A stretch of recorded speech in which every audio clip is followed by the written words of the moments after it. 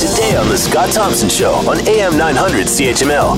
Yesterday, we were talking about the 6.2 magnitude earthquake that struck central Italy, has killed at least 247 people.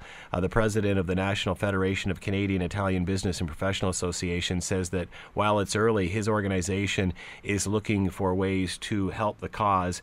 To talk more about all of this, Bob Sacco is with us, president of the National Federation of Canadian Italian Business and Professional Association, and is on the line with us now. Hello, Bob. How are you today? Very well, Scott. Thank you. Thank you for taking the time to join us. First of all, tell us what the National Federation of Canadian Italian Business and Professional Association is all about. Well, originally started in 1949 in Montreal, and followed up by another chapter in Toronto. And basically, we are a professional business association that tries to represent the interest of Italian Canadians with respect to networking, and our signature provision of services is actually education bursaries and scholarships for students, and I think we're about $4 million that we've actually distributed to Italian heritage students over the course of our careers.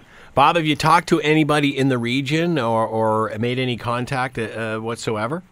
At this stage, there's just so much going on. Trying to make contact probably just adds to the complexity of the system. But what we've done is, and unfortunately we've had some experience with this, with the Abruzzo earthquake in 2009 and the Molinese earthquake in 2002, is we started to canvass various associations, including the National Congress, Villa Charities, IC Savings, the Italian Chamber of Commerce, and all other interested parties or patrons to get together to organize a particular trust fund to solicit funds and have fundraising activities.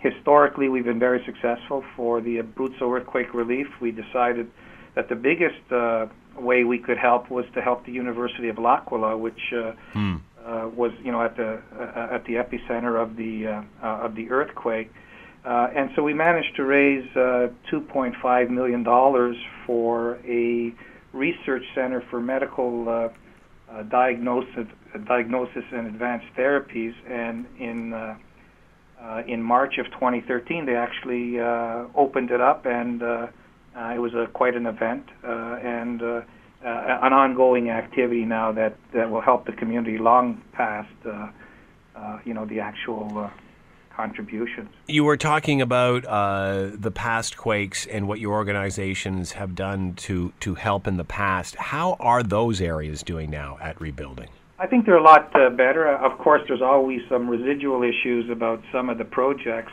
We just wanted to really make sure that the funds were actually spent where they should have been, and we managed to hire some professional consultants actually in Italy, that they were engineers, because purchasing complex machinery and equipment for healthcare around the world, making sure they get delivered, get connected and actually work and have the manufacturer's warranty was quite a logistical feat. And so we also had to make a commitment or get a commitment for the city and the university that they would, in fact, make the space available and support the facility on an ongoing basis after that. So it was a lot of negotiations, a lot of dotting I's and crossing T's, but at the end of the day, we protected the funds that we gathered and made sure they went to the right place and actually got used, and we're quite pleased with that. Obviously, this isn't uncommon in this part of the world. How is Italy reacting to this? Well, I think Prime Minister Renzi has already said that they're going to marshal all the resources they can to help the affected area. The shame is that you have thousands of years of architecture and culture and everything else, and the loss of life is just so significant.